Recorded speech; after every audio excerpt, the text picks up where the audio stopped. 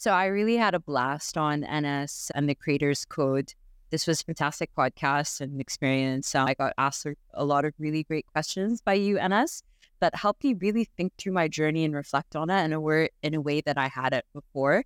And a lot of really cool questions, I think, that re-inspired me in what I'm doing and reminded me of how far I've come and how much farther there is still to go. Today we have an accomplished MIT alumna who began her journey in the world of corporate banking but soon found her true calling in the tech startup ecosystem. As the driving force behind Bookr Group, she successfully established a strong foothold in the beauty and wellness sector, with notable operations in Kuwait, Riyadh, and Bahrain. Her story is not just about business, but also about passion and vision, and the drive to make a difference in the industry. We'll uncover the insights and experiences that have shaped her remarkable journey. I am pleased to welcome Zaina Al-Badr.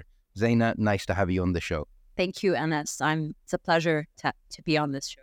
Zaina, can you start by sharing a bit about your background and what inspired you to delve in the world of beauty and wellness? Absolutely. So I think ever since I've been young, I've really been into technology and I've been into making processes more efficient. Once I went to college, I was really surrounded by a lot of avant-garde technologies and ways that people were trying to make other people's lives more convenient, easier, and so forth. When I came back from the US to Kuwait, which is where my family lives, I started working in corporate banking, and I was always full of, meeting back-to-back meetings, back-to-back kind of client projects. And at the same time, I had a lot of events that I was getting invited to and social obligations. So there was this pressure to always look well put together, have hair and nails done. And I found the time that it took to actually book these appointments to be very demanding. And I thought there had to be in a more efficient way. So there was something similar that I had seen in the UK. It was called Wahanda at the time. And I thought this would be really great if I had this in Kuwait. And I started building it on the side, and that's how Bookr started. It started as a B2C marketplace for beauty service providers. That's amazing. Thank you for that. And what about your background growing up? I mean, were you raised in an entrepreneurial home? Did you find yourself delving away from the traditional corporate world and wanting to start something for yourself? Because it's a big leap with the transition from a corporate industry to an entrepreneurial one. So how did you get to that stage? Absolutely. So that's an interesting question. I think entrepreneurism really runs in my family. My grandfather was a big businessman and trader. So were a lot of members of my family. My immediate family, my mother and father and my brothers and sisters all work in the finance world. And they're all holding corporate jobs. So they did not move into the startup journey, except one of my brothers. I think since I was very young, I was very entrepreneurial. My grandfather had a few agencies of different beauty products that he sourced for Kuwait. So I remember I would take nail polish to kids in my class, and I would start selling them to kids in my class. And it just, I think I've always had this idea of, oh, this is really cool. How do we monetize this? Or how do we make this available to people who don't have access to it? And what did your family say about it? Even though they were entrepreneurial, did they agree with it? Did they push back? So my parents and family are very accomplished career business people, and they kind of really believe in, kind of ascending the corporate ladder. And they were not happy with my choice, leaving my corporate career to do something that in their eyes was very, very risky. They were not happy at all. They were not at the start of it. And I think a lot of family members as well were very side-eye about it. They were kind of suspicious, like, why are you leaving your corporate job to do this? Do you just want to wake up later? Do you want to have more free time? And actually, it's the complete opposite, as any entrepreneur will tell you. You are putting in way longer hours. You are working weekends. You are doing way more than you've ever done in any corporate job. Yeah. But I think they came around to it once they started seeing its traction and its success. And they started hearing about other people actually using our solution. They became very proud of what I was building. I guess it's that seeing and believing part of it, right? So at the beginning, they want to be parents and protect you and say, hey, don't go into this, it's dangerous. But then on the flip side, once they see, hold on a second, this is real, this is success, it's, it's build and they will come, so to speak. Absolutely. And in your journey, what was the aha moment that led you to the inception of Booker? Was it a personal experience that highlighted a need for this platform? I know you touched upon it a little bit, saying that Yeah. you were in the UK, but was there anything else behind it? Absolutely. So I've always been very averse to making phone calls and trying to do bookings. I'd always try to get someone to do it for me. I just think that I hate the back and forth, and I think so much time is spent on it. So it was something that I really dreaded when I was in Kuwait and I would have to make any sort of booking. So when I was in the UK, I discovered kind of a website, and it allowed me to see from the place that I was staying nearby salons and spas, their availability, their prices, their services, and just book online with a couple of taps without having to speak to anyone. And I thought, this is genius. This is fantastic. This is like as easy as booking my cinema tickets. I need this. I need this in Kuwait, and I need this to be available for myself. And I just worked on kind of building it as a side project. And that was a little bit of an aha moment. And then once I saw, once I tried to onboard salons and spas onto the platform, I quickly realized that there was another pain point, and that became the pivot for Bookr as well. I see. How did you manage having a full-time job and building this on the side as well? I really had no social life. I think that I was really, really driven. I wanted to prove myself. I think after I graduated from MIT, my corporate job was not enough for me. I wanted to do more. And I've always kind of wanted to build something that would have been of use to other people as well. My time, as soon as I got off work, I'd be working on Bookr way until the night, and then on my weekends, I'd be working on Bookr. I'd be taking meetings. I was a salesperson. I was a customer support. I was training and onboarding. I was the product manager. I was everything. And I had a freelance developer that I was working with. I think the first, the early kind of experience was really tiring, but was also really exciting because I was able to see things come to life. And it really powered me through. I see. And when times got dark and you were alone and you were working with the freelancer with no coffee whatsoever, Yeah. what apart from seeing the idea in the positive moments coming to life, how did you push through those dark and lonely moments where you were, where self-doubt was able to creep in, or you started to question if you're going in the right direction?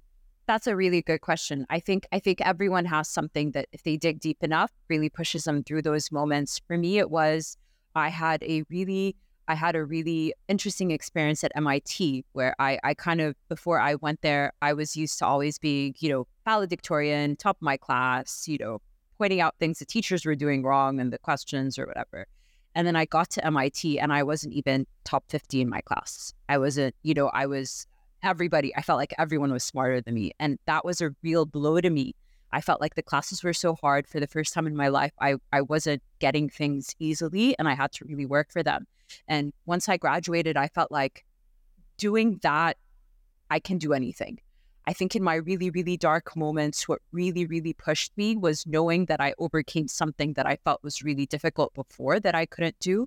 And also something that I think everybody can use as fuel is naysayers and doubters. When you have people telling you you can't do it, I remember when I was leaving my corporate job, one of my bosses said something like, "Oh, it's a startup, you'll fail." And I love hearing that.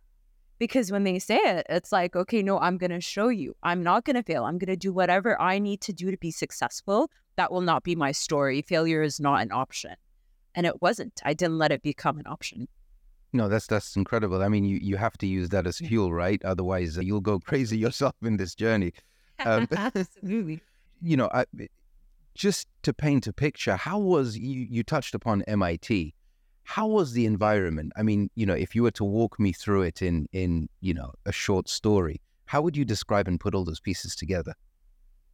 Absolutely. In our orientation, our first couple of days there, I think somebody who was giving a speech and trying to orient us was saying, everybody that was valedictorian of their class stand up. And What is that? 80% of Sorry, the excuse students my stood up. ignorance. Valedictorian is the number one student in their grade, so highest scores and everything. So 80% of the students that were there for freshmen stood up. And then he says, if you were salutatorian, which is second in your class, please stand up. And then the rest of the people stood up. So he was trying to show us that you are with other people that are as high achieving as you. So don't be worried if you're not doing as well as you thought, because you're in a different ball game right now.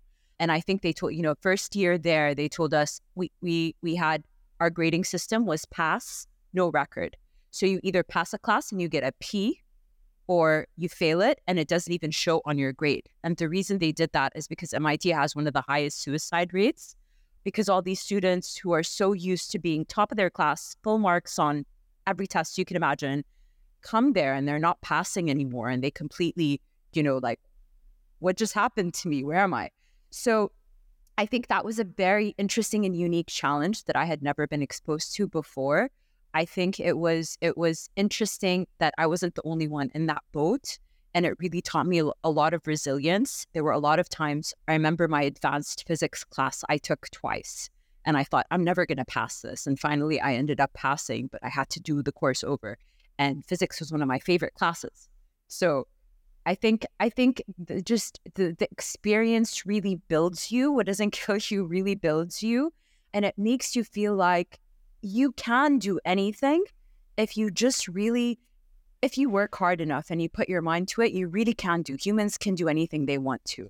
Examples of that, outside, we put men on the moon. We're able to slice DNA and rearrange it and edit it. There's so much cool stuff that we can do that we would have never thought was possible before. So it's cool. No, indeed, definitely. And how are your peers? Who are you rubbing shoulders They're with? amazing. I could imagine. Yeah, break it down. Absolutely. So my peers were absolutely amazing. Like some of the smartest people I've ever met in my life, and just absolutely incredible, super humble. Nobody kind of had this chip on their shoulder of, I'm amazing, I'm super talented. Everybody there was in the same boat where they were like, who am I? How am I going to pass my next class? This is really, really hard.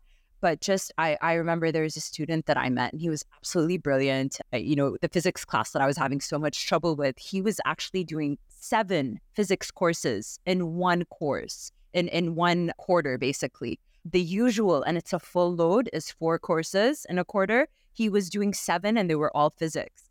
And he was just so relaxed about it. He was fine.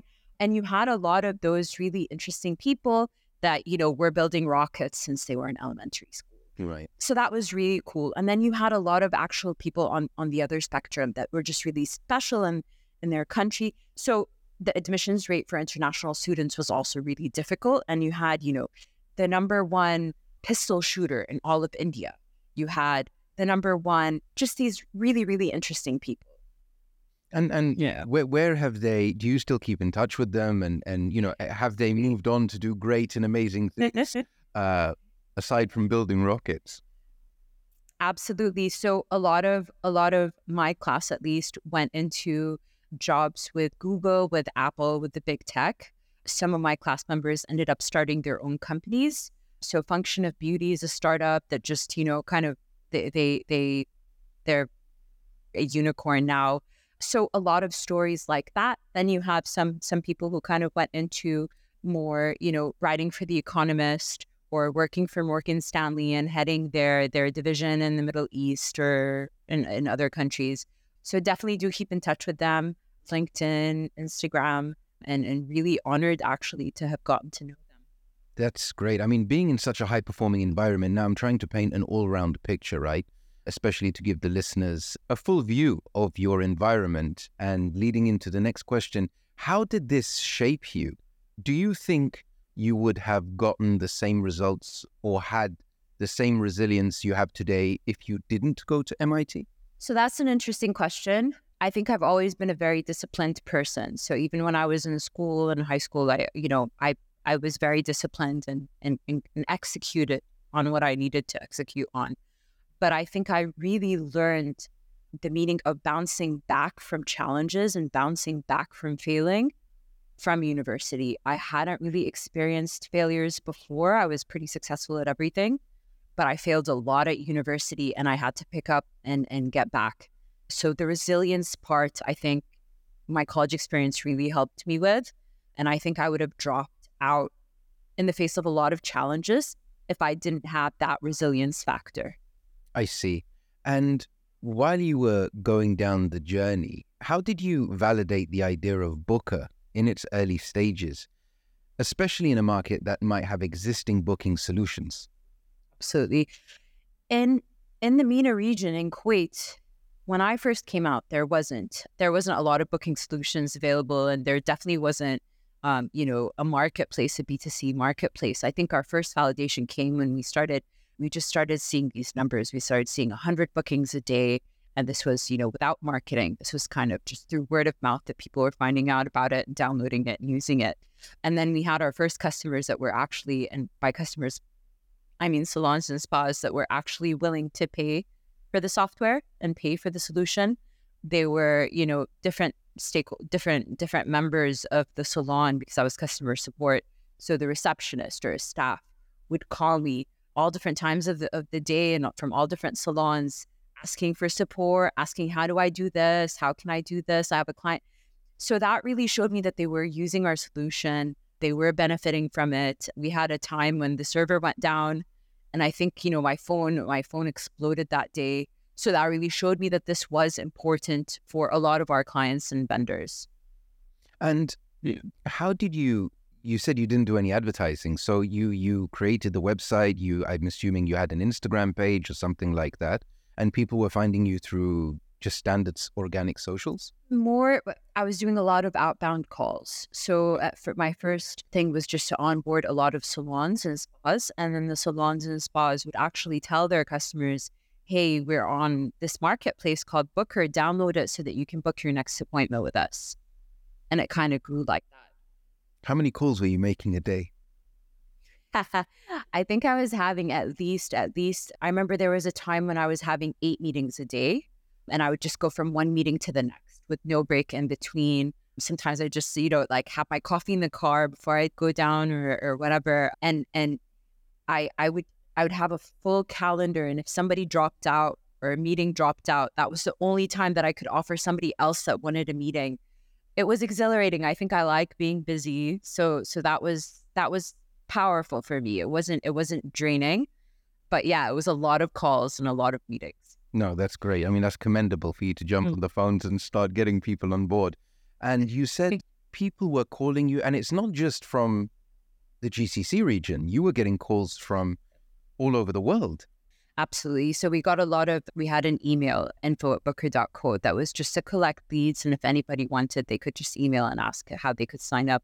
And I think people were finding the app through the App Store, salons in the US, salons in New Zealand, salons in all these different countries. And they would email and they would say, how do we sign up? And they'd leave their phone number, and their phone number would be a salon in New York.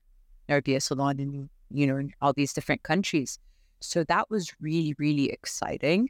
It was really heartbreaking to tell them, hey, we don't serve your country yet, or we're not there yet, but really, really, really cool to see. No, definitely. I mean, and what were the, transitioning from an idea into a real life technological product, what was one of the greatest challenges you faced? Apart from the service? It's always, yeah. It was always development. So I think I've been through countless development houses until we finally got our own in-house development team. So, in the beginning, worked with an outsourced development company. They created our first MVP, didn't even work. Went to another provider, tried to work with an off-the-shelf solution that we customized, found a freelancer to kind of customize it for us and help. And then it kept going from there. And then we decided we need our own solution so that we can really fully have control over all the features and the updates that we put out. And so biggest challenge has always been the development part of it. But I think that's been, solved 95% since we moved to our own in-house development team. I see. And how long did it take before you found your feet with the in-house development team? So it took a few years of working with agencies. I think at the beginning, I didn't really have that advice. Everyone was kind of saying, hey, use this agency. These guys are great. But it's really a completely different experience when you work with your own in-house team that's just, focused on your product. Once we had our own in-house team, things really changed. And we were able to put things out a lot faster, a lot less issues with the things, and definitely a lot less costs as well. And how did you go about assembling your team and making sure that these were the right people with the right mentality you wanted to work with? That was the most difficult thing. So starting off, I had to kind of find a lead, a team lead, and really just a programmer and a developer that I could trust that could help assemble the rest of the team. I have very limited programming experience. I did C++ in college. That's about it. And so I needed somebody that could really take on that responsibility for me. I found someone by chance through one of the tech meetups in Bahrain and hired them, and they helped me assemble the rest of the team. What we did was we put out a lot of ads, and then once we found candidates, we'd go through a couple of rounds of testing them, everything from testing their code to doing live code sessions with them, and then kind of testing for a culture fit, making sure, okay, if we have an emergency, but it's the weekend, are you going to be there? Can we contact you? Are you going to say, hey, I'm switched off, don't talk to me? So there was a lot of that going on. I see. And how have you found it as a female tech founder? Have you encouraged any unique challenges or advantages in the industry? And how did they shape Bookr and your whole experience? So I think there's definitely pros and cons to being a female in this industry. I think some of the biggest pros are because I'm a female and because there's not many, a lot of people want to help and support and they want to encourage this. So I've gotten access to a lot of mentors and opportunities that I think I wouldn't have gotten if I was a male. And I think I'm getting because I'm a female and they really want to support that. So that's been beautiful. I'm really, really grateful for that. I think some cons is there's still an unconscious, implicit bias against female in tech, in startups, especially solo founders. I think some people are not even aware that they might have this bias, but I see it when so I've seen a lot of startups with less traction, let's say less developed product, less, smaller numbers, less impressive team, and they'll get funded more quickly, bigger numbers, bigger valuation than when you kind of go. And I don't think this is done on purpose. I really think it's just an implicit bias because, of course, also investors, when they make that decision, a lot of it is based on the numbers and their due diligence, but a lot of it is also based on their gut feelings, which, takes inputs from everything. Yeah, no, definitely.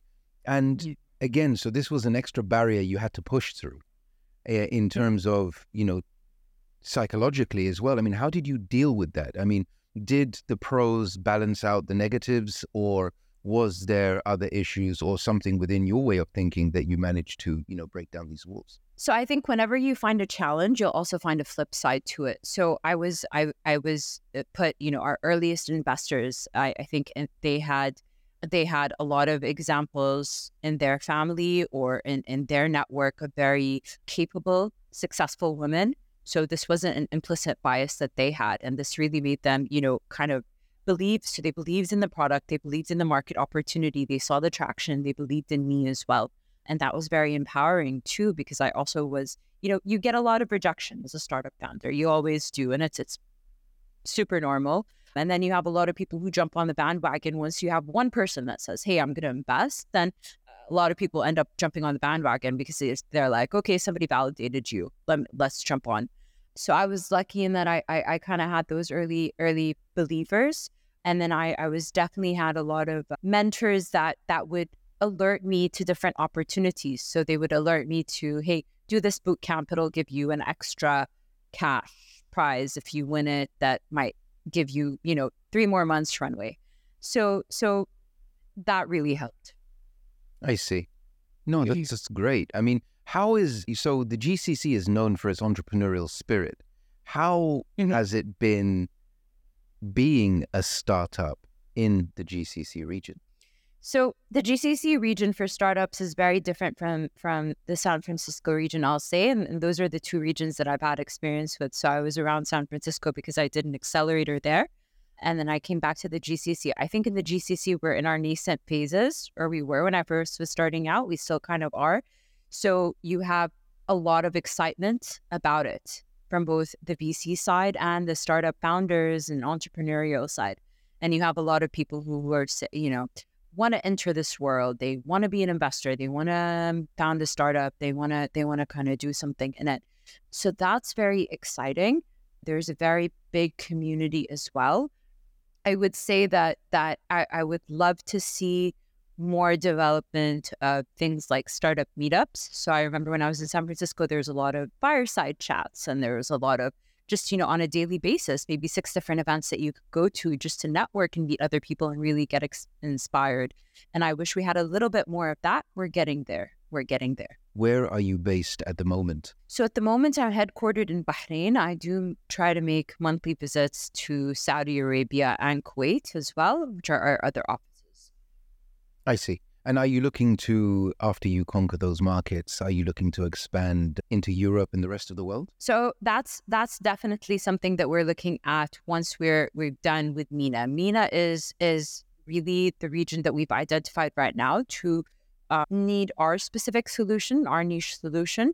I think once we've really conquered this, then we can start looking at other areas of the world. But again, I never say never. I like to go where the data takes me. And I like to go where, I like to do little experiments if someone suggests something and see if it makes sense. You touched upon data. I mean, what sort of data-driven decisions have you made that's impacted Bookr, or your decisions specifically? Absolutely. So I think everything that we've done has to be data-driven and has been data-driven. So simple things from, what button color we're going to choose for our call to action buttons, to what kind of copy are we going to have on our website, to sales pitches and pricing. Everything has to be data-driven. If we try a specific pricing and it's not really working and it's not really converting, then we need to figure out a better pricing, or to do like a limited time, offer and experiment with another pricing. We've done this in markets as well. So we've noticed, for example, that some markets give us a higher ROI and are much faster traction for less effort. So we definitely concentrate our resources there rather than more difficult markets. So really everything we do, and even when it comes down to the people that you hire on your team, you give them KPIs, you see how much they can achieve from their KPIs, and then you make a data-driven decision whether you need to upskill them, you need to send them to training courses, whether they're fit to lead the team and hire more people under them, and so forth. No, brilliant. And given the GCC has diverse regulatory landscape, have you faced any challenges operating and setting up there and linking into the different regions? We haven't really faced very difficult challenges at the moment. I think that the most difficult challenge we had was just setting up, and it's been solved now, is setting up a holding company to hold all the different companies, because there are some regulations that said, you need to have a local owner, or they have to be a local partner, and so forth. I think that our SaaS platform is not one of the more nascent or emerging technologies like fintech or crypto. So we haven't really faced a lot of issues with that because it's pretty regulated so far. Straightforward. Do you have any success stories, like for businesses, local businesses, hair salons, nail salons, the mom and pop shops who are trying to get customers through their door or manage their time? However, Bookr has come in and revolutionized this for them. I mean, do you get feedback and keep close touch with the people that you serve? And if you can share any of those stories as well. Absolutely. So just off the top of my head, there's a vendor in one of our markets, and she operates on high volume. So she offers very low pricing, but she just has a lot of clients every day, and she has a lot of staff, and she just gets them in the door and out the door very quickly. And it was very important for her to have a very strict scheduling system, because if somebody is late 10 minutes to their appointment, then it messes up all the appointments after that. So when she was able to implement, she was doing all this manually before, and she kind of had somebody come and customize the solution for her, and it was a bit clunky, and her staff didn't really like using it, and it just wasn't working out for her. She didn't have online booking either. So when she implemented Bookr, we were able to customize for her own policies. So she could say, if you are late more than 5 minutes, your appointment will get canceled and your money will be refunded. You can reschedule. And she just had specific guidelines, and people would book their slots, and they were very organized. And she'd just display her entire calendar to her staff on this giant TV in her salon. And her staff, whenever they were wondering, hey, what do I have in the next hour? They'd just go to the TV, they'd see their schedule, and then they'd go back. So you know, she's one of the first people to call us and kind of complain if her internet is slow, and she thinks it's our software that's being slow or something. So she's a power user, and she gives us a lot of feedback to help us improve a lot. We have a multi-branch customer as well, and they've really used this to kind of align all of their branches, and they have staff that rotates from branch to branch. They were doing this manually before, and they were prepping their appointments and their staff schedules manually. They're calculating commissions for their staff manually before.